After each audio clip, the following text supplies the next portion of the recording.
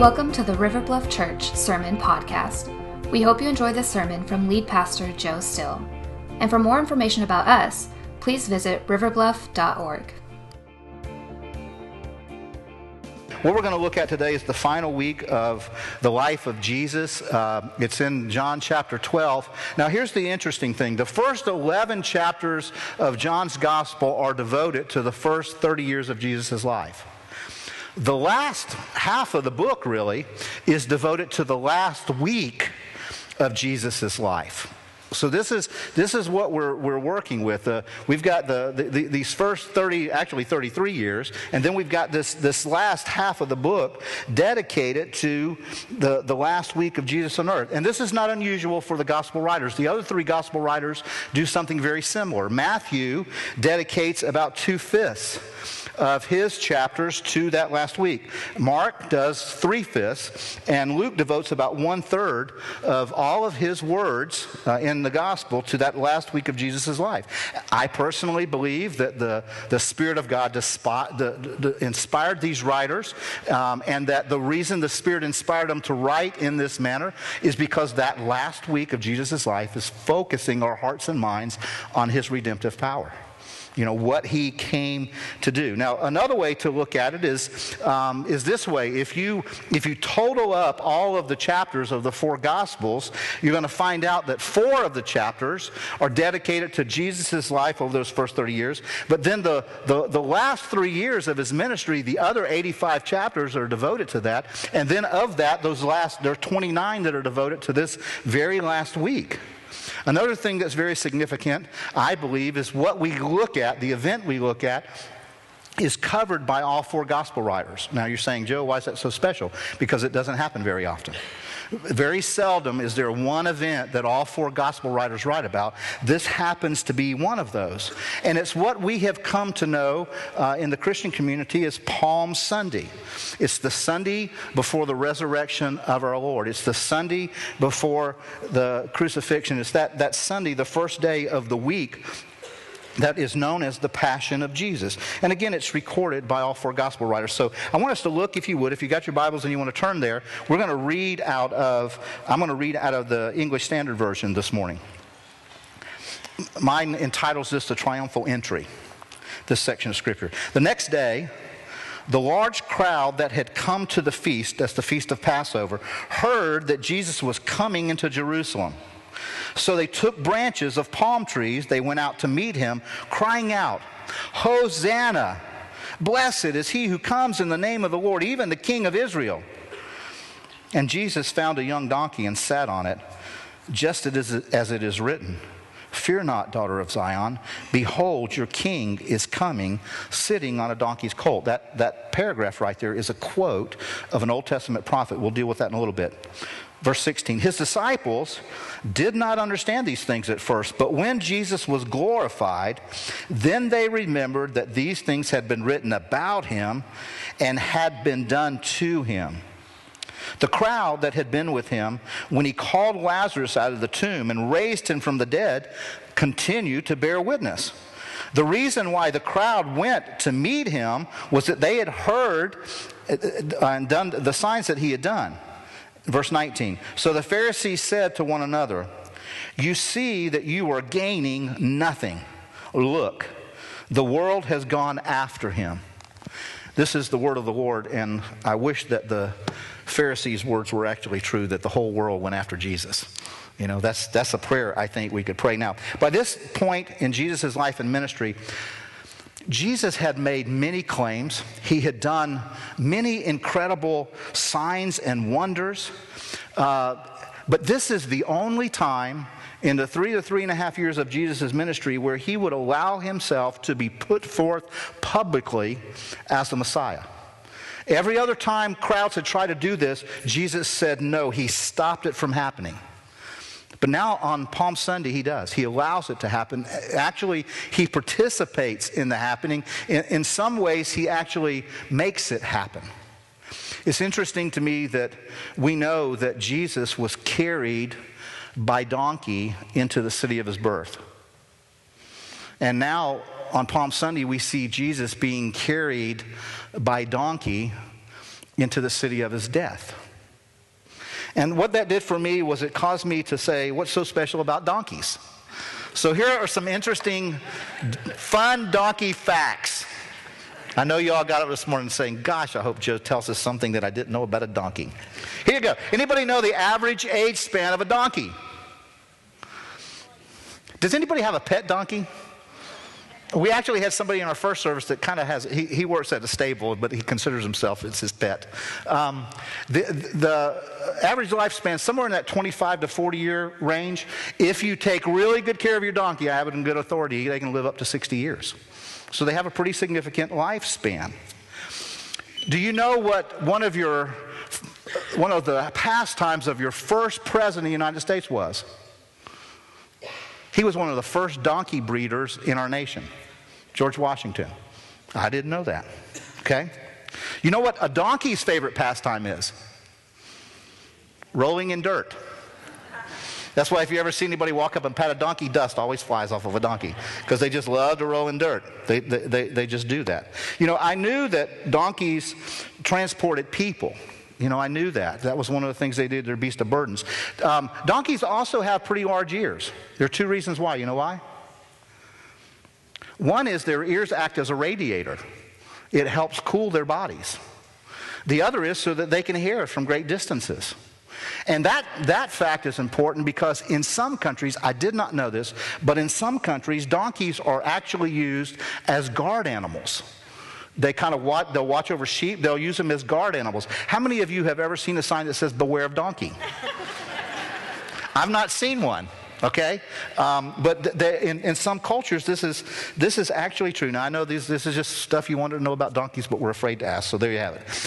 Now, this event, this incredible holy event, this defining moment in the ministry of Jesus takes place on a donkey. It also takes place on an incredibly special day.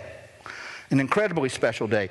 In the Hebrew calendar, this date that this was taking place, what we know as Palm Sunday, was Nisan the 10th. Now there's a month in Hebrew calendar called Nisan. It's not a car. Car has nothing to do with it. So if you drive a Nissan, it's not like a holy vehicle. You know, I don't think the Pope drives a Nissan or nothing like that. But in this month, on the 10th day, which historians tell us this was that day, the 10th day of Nisan, that Jesus allowed himself to be put forth into the hearts of people as the Messiah. That is also the day in the Passover celebration where people would take a lamb out from among a flock. They would find the most perfect lamb that they had. They would take it out from among the flock, and they would literally, some of them, if they did not have a pen, they would bring them into their house. And that lamb would live with them until Nisan 14, 4 days later, which would be the day that lamb would be sacrificed as an offering for their sin, for atonement. And that journey is what Jesus is making on this day. He is allowing himself to be presented, taken into the hearts, the families of the nation of Israel, as this promised one. Now, they didn't realize that he would be the great sacrifice. But by doing this, Jesus is saying, I am the Lamb of God who takes away the sin of the world. I am all in for you people. I'm going to give it all to you. I believe that's part of what he was declaring on that very incredible day. Now, again, I don't think this was insignificant. I think this was worked out by God. And I want us to think deeply into this story this morning because I believe with all my heart it can give us as followers of Jesus a great confidence in the gospel. It can give us a great confidence for ourselves to believe it, to trust in it. It can give us a great confidence to go out and share it bolder. Okay? So that's what I'm hoping that we will see today. 3 things that I want us to look at that I believe will carry us into this Holy Week with a greater confidence in the gospel of Jesus. 3 things that I see happening here. First of all is this. I see Jesus letting us know that he is better than religion. because Jesus is better than religion. Now, if you go back and look at verses 12 and 13, it starts out in verse 12 saying that the next day the large crowd. Now, I want to talk about that crowd in a few minutes because it's an interesting crowd. We'll describe that in a minute. But it says the large crowd had come to the feast of Passover, heard that Jesus was coming to Jerusalem. So there are these people in town there for the feast who are now hearing Jesus is going to Jerusalem. Okay? And it says, so they took branches of palm trees and went out to meet him, crying out, Hosanna! Blessed is the King who comes in the name of the Lord, even the King of Israel. Now, one of the realities and truths about the Jewish nation is they prided themselves in being a very religious people. Very religious people. They would come to Jerusalem for all kinds of feasts. And so they would come to this feast of Passover, as we're told here. If you go back and look at John 12, verse 1, it tells you that the Passover was happening. And so the Passover was a Jewish national holiday. It celebrated their deliverance from 400 years of bondage, captivity, slavery to the nation of Egypt. And miraculously, through 10 plagues, God releases them, sets them free out of that captivity, sends them out into the wilderness, and then finally into the promised land. Passover, that moment when God was setting them free, becomes the focal point of their national history. Their calendar even changed at that moment, and everything in their lives revolves around this Passover feast. And it had just become this habit that they engaged in, the same thing every year. They went up to Jerusalem, the same route, And quite frankly, by law, if you lived in a certain radius of Jerusalem, by law, you had to go. You were forced to go to this celebration. But for many, this had become a ritual. There were prescribed prayers that you would pray. That's just what you would do. There were certain sacraments and ceremonies that you had to engage in. And in so many ways, the nation of Israel and its religion had become lifeless and dried up.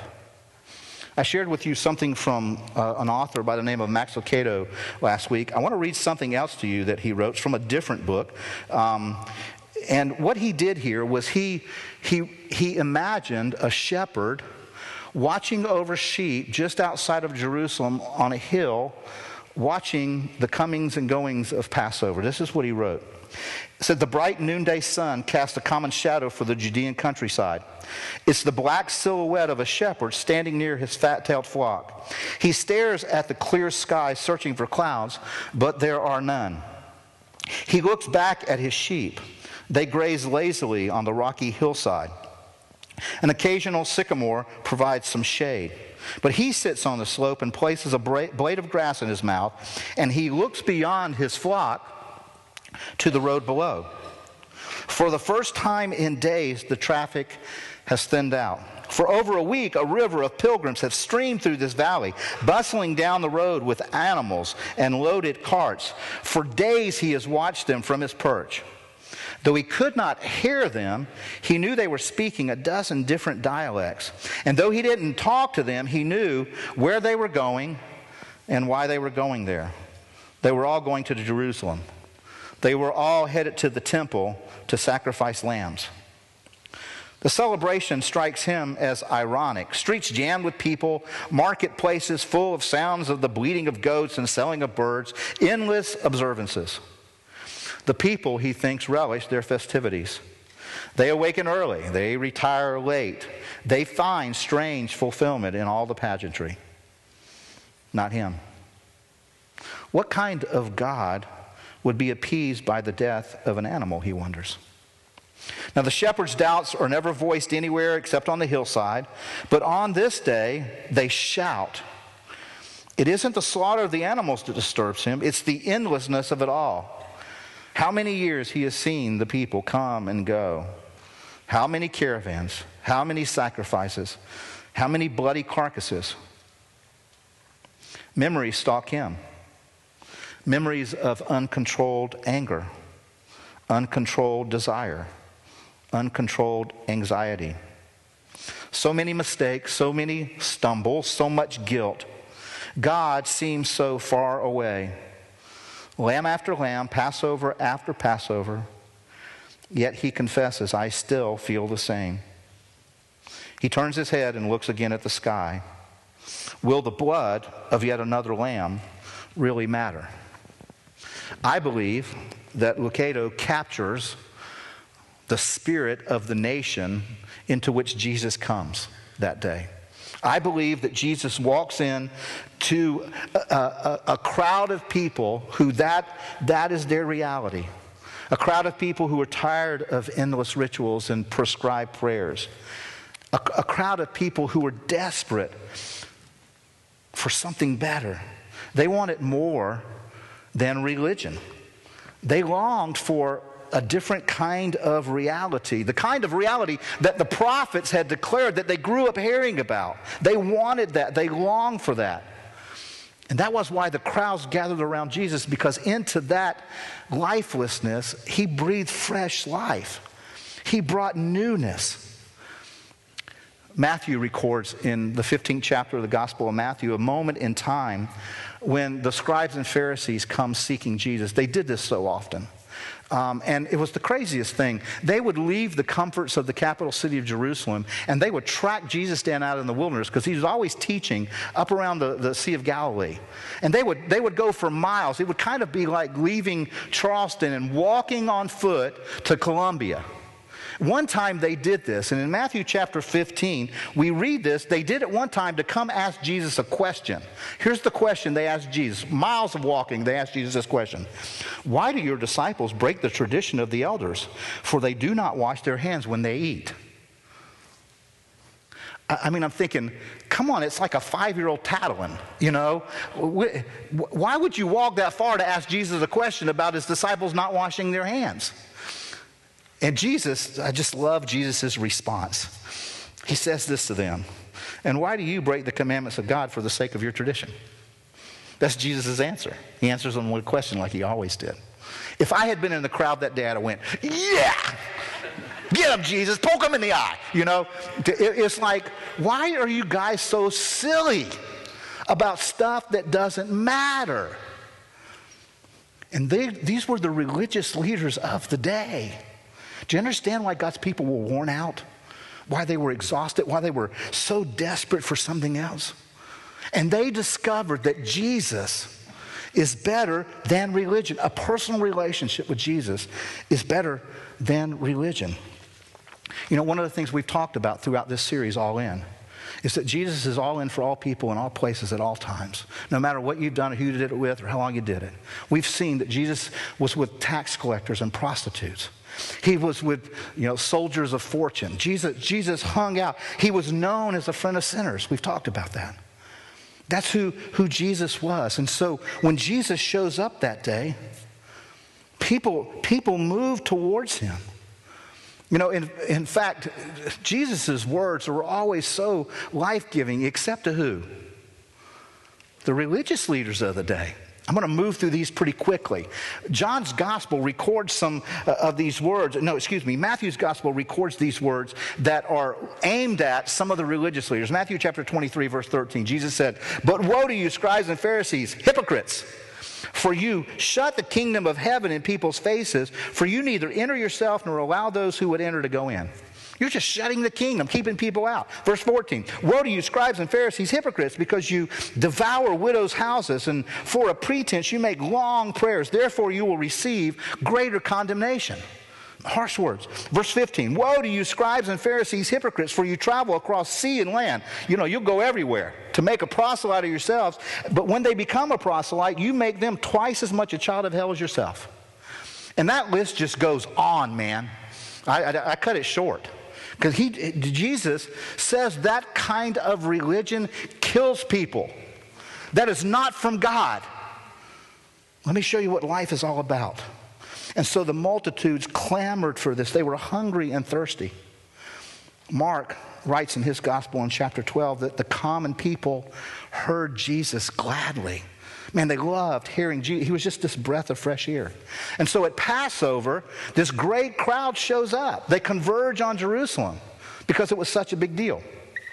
One of the commentators I read, William Barclay, gives some numeric descriptions of what one particular, not this Passover, one particular Passover, so that you kind of get the enormity of it.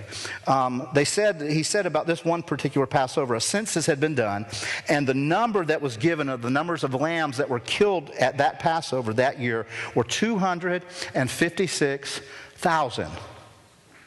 256,000. Now, for a lamb to have been offered as a sacrifice in that time, 10 people had to participate. So if you multiply that out, there were almost 2.7 million people in Jerusalem at this particular Passover. Not the one we're talking about that Jesus rode in on, but the one that Barclay's talking about. It was a tremendous crowd. I want you to just get the enormity of the potential crowd that was coming out to meet Jesus. Now, I want to take all the gospel narratives and kind of put them together for a moment in story form. When Jesus gets up that morning, that first day of the week, what we know as Palm Sunday, he is most likely staying in Lazarus' house. This is the Lazarus whom he had raised from the dead a week or maybe a couple weeks before. Okay? He's staying with Lazarus. Jesus gets up, and Jesus starts making his way from Lazarus' house up to the hill, up the hill, called the Mount of Olives. They call it mount. It's not like a giant mountain, it's a hill. Some of us have had the privilege of being there. And Jesus starts making his way up. And while he's walking up, people from Bethany and Bethphage start following him because they were witnesses to him raising Lazarus from the dead. And they're going to follow him now. They're going to see what he's going to do next. And so Jesus sends two of his disciples to go to a nearby village. We don't know. We can speculate, but we don't know which village it was. But he goes into a nearby village. He tells them to go there, get a donkey, bring it to him. And he rides this donkey up the Mount of Olives, on the backside of the Mount of Olives. And this crowd is now following him. And I believe personally that this is the crowd that's saying, Hosanna. Blessed is he who comes in the name of the Lord. And the Bible tells us that somehow word got into the city that Jesus was coming. So now you got a crowd coming this way, and you get another crowd heading this way to the Mount of Olives. And eventually they're going to meet. Now Psalms 118, verse 26 is the one that tells us that this phrase, blessed is he who comes in the name of the Lord. And quite frankly, that was a messianic victory chant. That's what that was. It was kind of like the Messiah has come. Now, the word Hosanna that's used here is not a part of Psalm 118. Hosanna, most of the time when we think of Hosanna, we think of what? I normally think of praise. Praise God. Hosanna was not praise. Hosanna was a prayer. Hosanna literally means bring salvation now. It was the heart cry of the nation of Israel. Lord, would you bring salvation now? Would the Savior come? We need this, God. And that's why so many that day just broke out in that. They were longing for this. They were crying out for it. I believe that just like in that day, there are many in our world that are begging for that. Longing for the salvation of God to come to them. Begging that something would change in their life. People of every race and tribe and nation longing for Christ to make a difference in their lives, and they may not even know his name yet. And yet he, I believe, is the most compelling human being that ever. He still amazes me. I've been following Jesus now since 1977, and shortly after I began walking with the Lord, a man by the name of Jim Crooks, who was a member of this church years ago, began discipling me, and he taught me how to read the Bible and do it in such a way that I can maybe gain some understanding. And since that time, I've been privileged to read through God's Word on multiple occasions, and I'm really trying to be honest here. I've tried not to exaggerate, but I believe in my heart of hearts that I have read or listened through the Gospels hundreds of times. I love listening to the Gospels narratives. And there are times, even this past week, when I was soaping through the Scriptures and I was in one of the Gospels, and I just got stopped dead in my tracks at how incredibly awesome Jesus is. It just blows me away some days, even after all these years. He's still alive in my heart. And God in His Word just brings Him out. I believe, as well as many others, that Jesus is the most significant person who ever lived in human history. I love reading different people's quotes about Jesus, but one of my favorite is a Russian novelist, Dostoevsky. And he said this, he said, "I believe there is no one deeper, lovelier, and more sympathetic and more perfect than Jesus. Not only is there no one else like him, there never could be anyone else like him." I love that description. That description is actually what drove the Pharisees to hate Jesus and the crowds to love him. That he was lovely and deep and sympathetic and perfect. The Pharisees hated him because of that. They, at the end of the chapter, or the end of what we read, that text, it says, look, the whole world's going after him. They believed that because they saw in the hearts of that crowd gathered that day, Jesus meeting a need they couldn't meet. Meeting a need that their religion could not meet, because Jesus is better than any religion. Second thing that I walk away from John's account of Palm Sunday is this, and I pray it will strengthen your confidence in the gospel and in God's word. And it's this: God's word is better than man's opinion. God's word is better and more sufficient than man's opinion. Now, there are a lot of people around Jesus on that day. And there were lots of opinions in that crowd of Passover as to who he really was. We don't even have to use the other gospel writers. We can just look at John's gospel, because John tells us about opinions different people had of Jesus. In John chapter 7, verse 40, it says this: "Some of the people, therefore, when they heard these words of Jesus, they said, 'He's certainly a prophet.'" That was an opinion that somebody had. In John chapter 9, verse 16, some of the Pharisees says, "This man is not from God."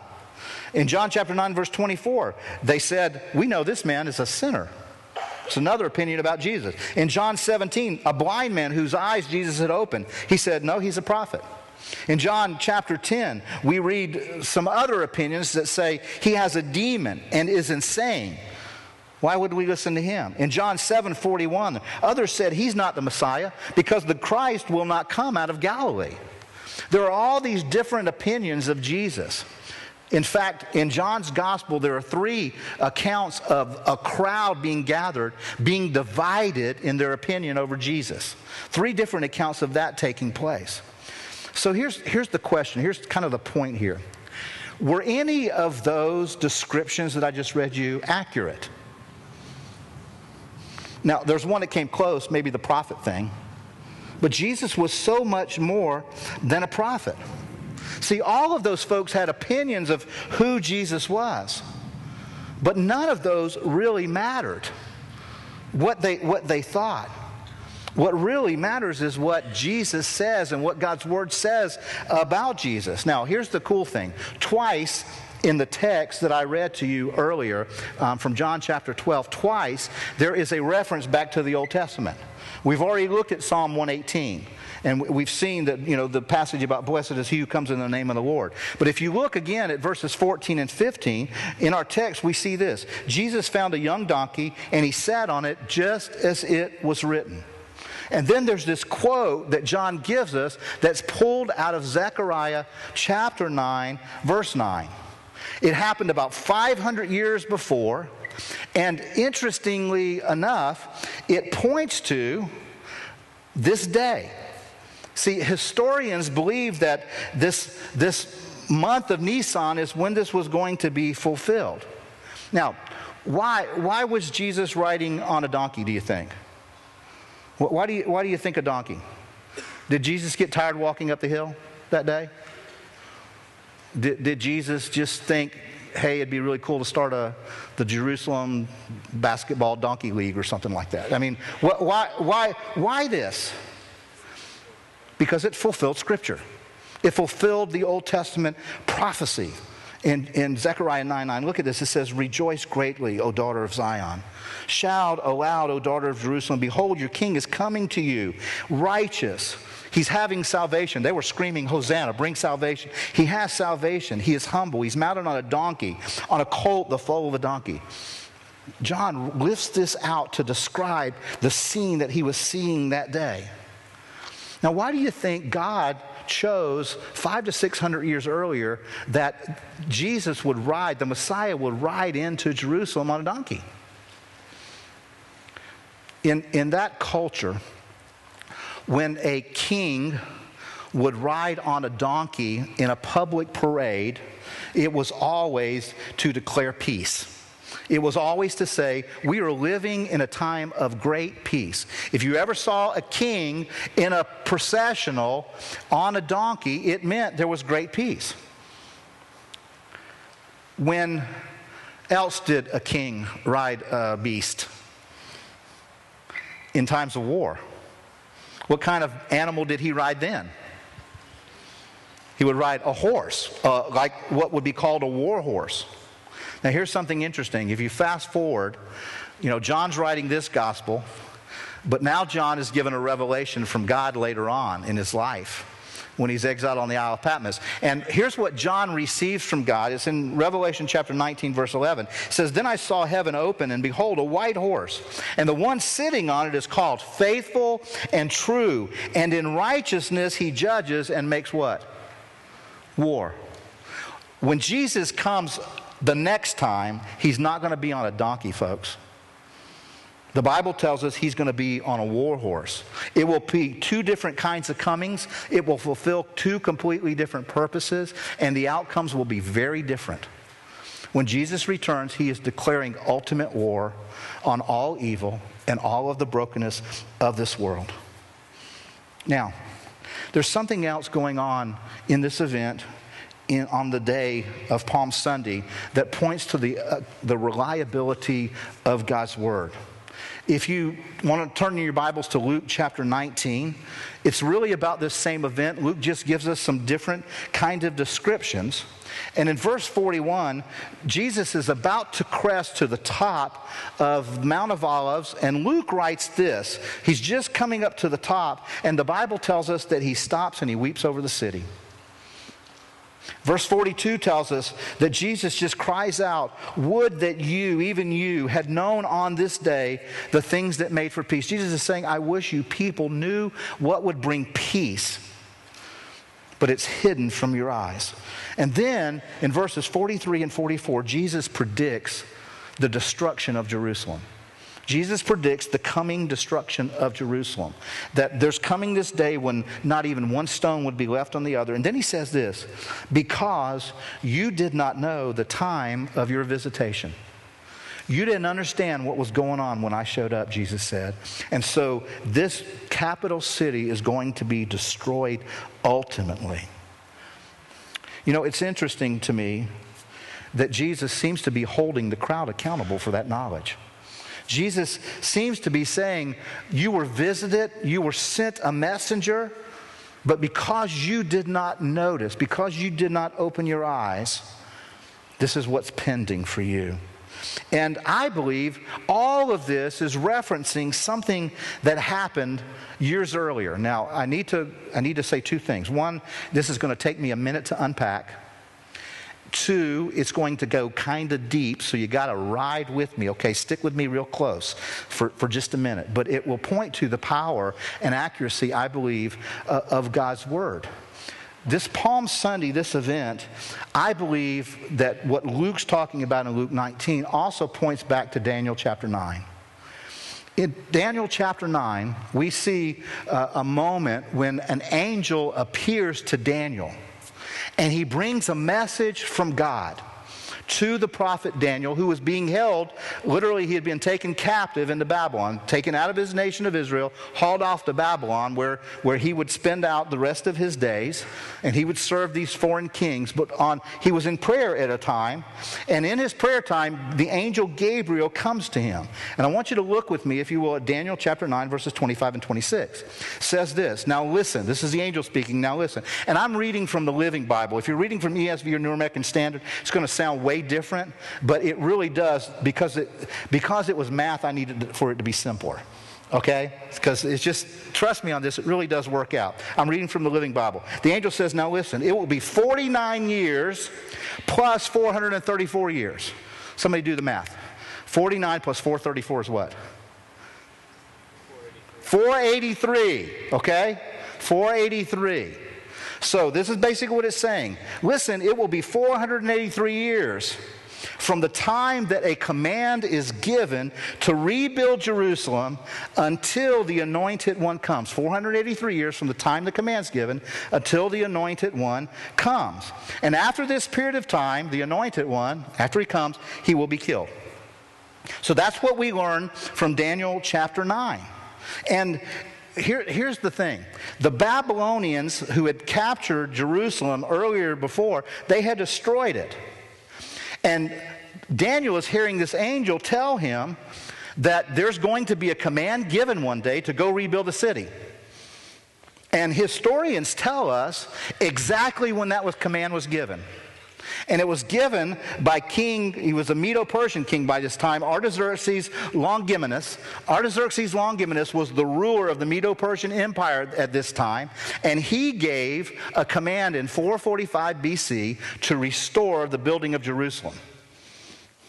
Now, if you take 445 and add 483, guess where you come in history? You come to this year that our Lord shows up on Palm Sunday in Jerusalem. Now, I don't know what that does to you. Now, just so that you understand really how crazy in detail this stuff can go, there's this gentleman by the name of Sir Robert Anderson. He was actually knighted by the Queen of England. He had served in Scotland Yard in his tenure there. He wrote a book called The Coming Prince. You can order this on Amazon. It was written in the 1800s. But in this document, he details comparing the Babylonian calendar and the Hebrew calendar. He brings this down to the exact day. I don't know if you've ever seen that, but he brings this down to the exact day. A prophecy that was made 483 years earlier is fulfilled to the exact date, according to Brother Anderson here. It's just crazy stuff. Now, why do I want to push you into all of that? Here's why. Because I want you to understand something about your God. How precise is he? Pretty precise. Do you think God keeps his appointments?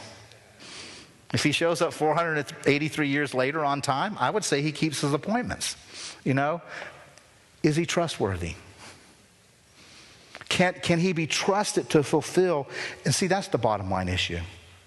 Can you trust God to fulfill his word? To do what he says. Now, the Bible tells us the disciples, they see all this happening, they ain't got a clue. Verse 16, what we read earlier. They see all of this going on, and they are completely clueless until after Jesus is glorified. Then the puzzle pieces start fitting together. Once Jesus is raised from the dead and goes back to the Father, they start understanding when the Holy Spirit comes. They get it. They see it. Now, what that tells me is this. The more time that I spend walking with Jesus, listening to the Spirit, spending time in his word, the more sense the gospel is going to make to me. The more it will grow in my heart and mind, because the gospel, the word of God, is active. Hebrews chapter 4 verse 12 tells us this, that the word of God is active and alive and it's powerful. That's why you can read it one day and then read it, a week later and get something totally different, because God is at work in it. And here's what I hope you walk away with understanding. God's word is greater than any human being's opinion, any human being's experience. And I hope what that does for you is that will empower you and encourage all of our hearts as we go into Holy Week to trust the gospel, to see the power of the gospel, to want to share the reality of the gospel. And so there's a question that's just attached here for all of us this day, I think.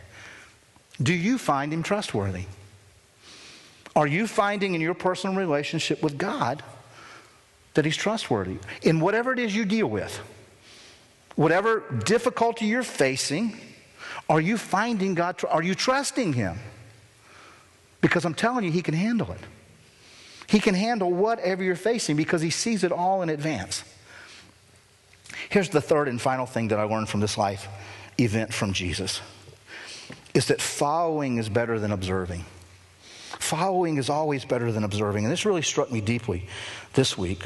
See, there are 4 groups of people present at this event called Palm Sunday. 4 different groups, I believe. The first group is the disciples. We've already talked about them. And verse 16 tells us about them. They were followers of Jesus. They believed Jesus. They trusted his word as the truth. And they had devoted their lives to follow him. They were learners. They didn't have it all figured out, as we've already seen. But they were following him. They were in full devotion to Jesus. They had been following him for 3.5 years now. Fully devoting their lives to him, learning from him, and then obeying him when he told them something, and it was paying off in their lives. They were devoted. There was a second group there that day. These were the people who had been eyewitnesses to Jesus raising Lazarus from the dead. They had witnessed it. They had seen this dead man come out of a grave who had been dead multiple days. They were present for that. And they began to tell others. They told other people about it. They were standing there with Mary and Martha when Lazarus came out of a tomb. They were there that day, and so they started telling other people about it. Verse 17 tells us this. It says, the crowd that had been with him when he called Lazarus out of the tomb and raised him from the dead continued to bear witness. So they were telling people, we saw this guy raise somebody from the dead. This is incredible. They told other people about it. But what it doesn't tell us in John's gospel account is that they, in turn, became devoted followers of Jesus. We don't know that. Hopefully some did later. There was a third group there that day. This is found in verse 18. And these are the people who listened to the eyewitness group. They had heard the stories when these people went into Jerusalem during this Passover celebration that was kicking up. They were telling people in Jerusalem. And so now people in Jerusalem were talking about what these other people had witnessed that day. Verse 18 tells us the reason why the crowd went to meet him was they heard what he had done through this sign. They went out, so you got this crowd coming from Bethany with Jesus. You got this crowd coming out to Jerusalem, this third group of people. And they're all in awe over Jesus in this moment. But there was also a fourth group that the scripture tells us about in verse 19. It's the Pharisees. They were there that day. And we've already talked about them. The Bible tells us in verse 19 that the Pharisees are talking to one another. Most likely they're in the city. And they're looking out at the crowd gathering on the hill, coming down the Kidron Valley up into Jerusalem. And they're probably freaking out. And we know they're freaking out because of what they said. They said, you see, you're gaining nothing. I think they're looking at one another and saying, we've done nothing. We've done nothing to stop this. And now look, the whole world has gone after him. The whole world has gone after him. Now let me ask you a question. Had the whole world really gone after Jesus yet? No.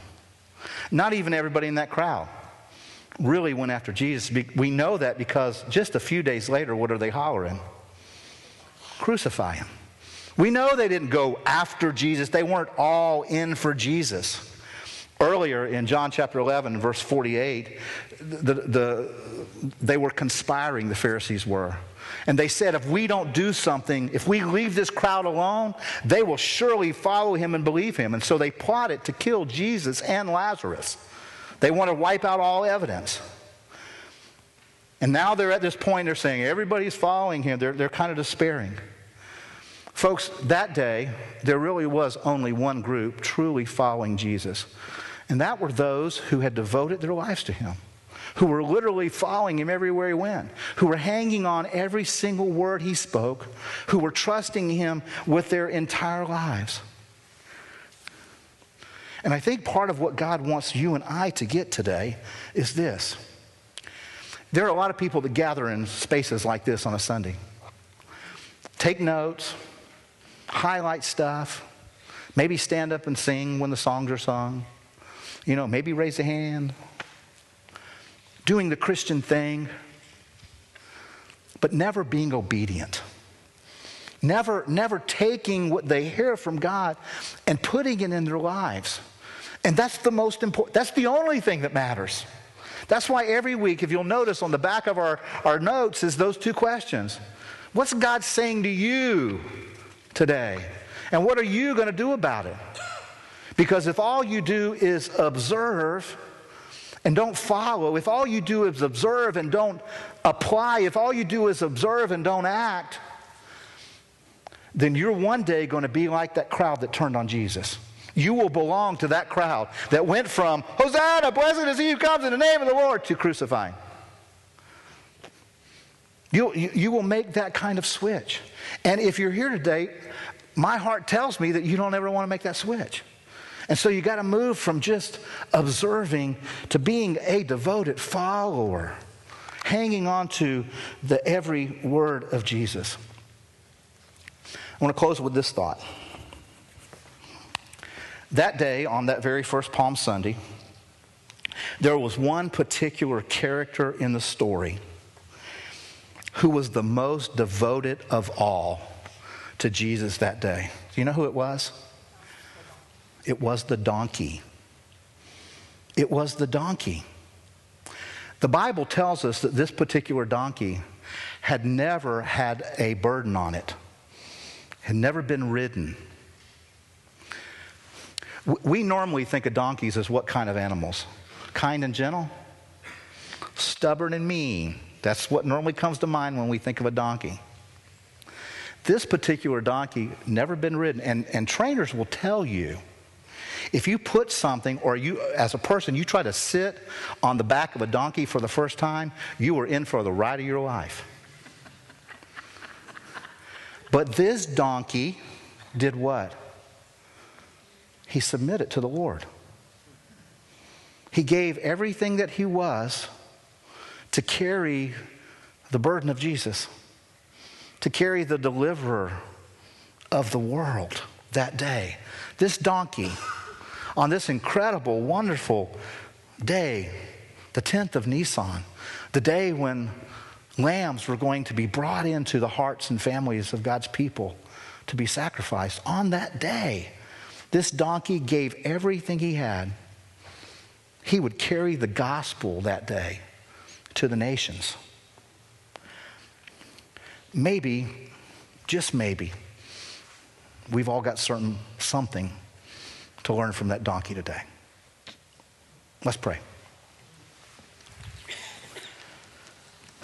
Heavenly Father, we come in this moment.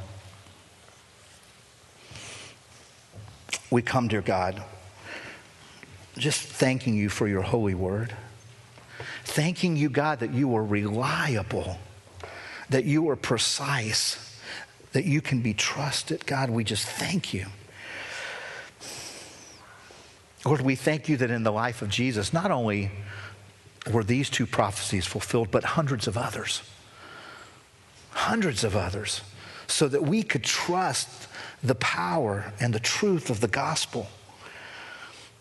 God, thank you for reminding us today again that Jesus is so much more attractive and winsome and lovable and beautiful than religion, anything that we can make up.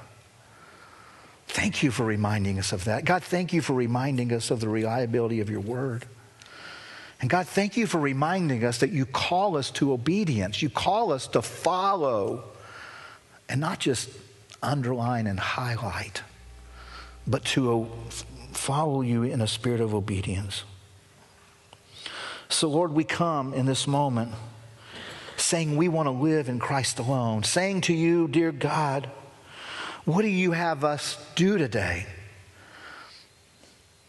so that we can go do it?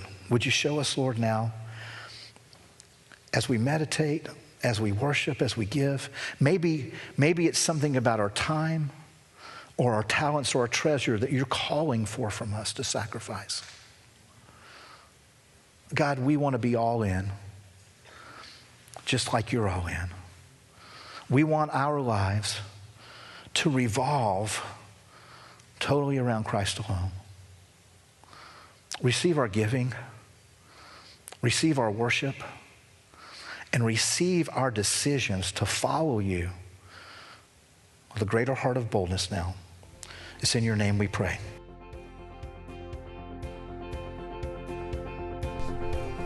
Thanks for listening.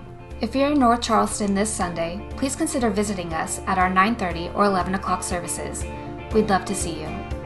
Again, for more information, visit riverbluff.org. Now go change the world.